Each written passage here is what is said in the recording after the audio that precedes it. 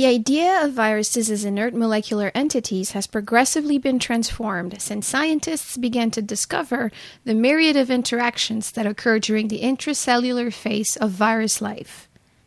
Three-dimensional imaging technologies are beginning to have significant impact in the field of virology, as they are helping us understand how viruses take control of cells. Viruses are small. With diameters that go from a few nanometers to about 1 micron, they can only be seen in detail with the resolution of the electron microscope. When studying large structures, like those assembled by viruses in cells, we need the power of 3D imaging.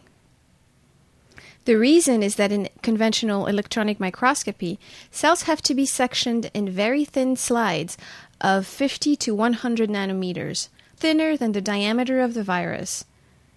The platforms where viruses replicate are known as viral factories, and their size is much bigger. They often occupy large areas of the cells. In ultra-thin sections, important features can be missed.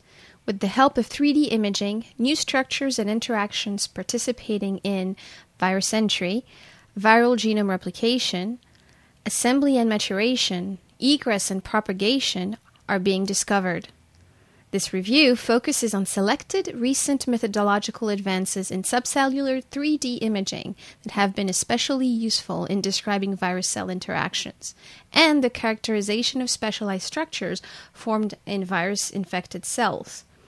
These methodologies include electron tomography, 3D reconstructions of serial sections, and focused ion beam scanning electron microscopy, also known as FIPSEM. Oriented serial sections are collected in an ultramicrotome and visualized by transmission electron microscopy. Images are aligned and processed for 3D reconstruction. Viral factories contain interorganelle contacts not observed in non-infected cells. Their complex architecture is starting to be revealed with the help of 3D imaging. Electron tomography samples are loaded onto a transmission electron microscope, tilted in incremental degrees, and 2D images are collected at each angle. The series of images is then combined to generate a 3D reconstruction. Electron tomography has revealed the organization of viral replication organelles. These 3D imaging techniques have captured dramatic morphological changes in both the virion and host cell during viral assembly and maturation. Another 3D imaging technique used to visualize viral infection is FIPSEM. Cells are embedded in resin and abraded nanometers at a time using a gallium ion beam, slicing through the cell.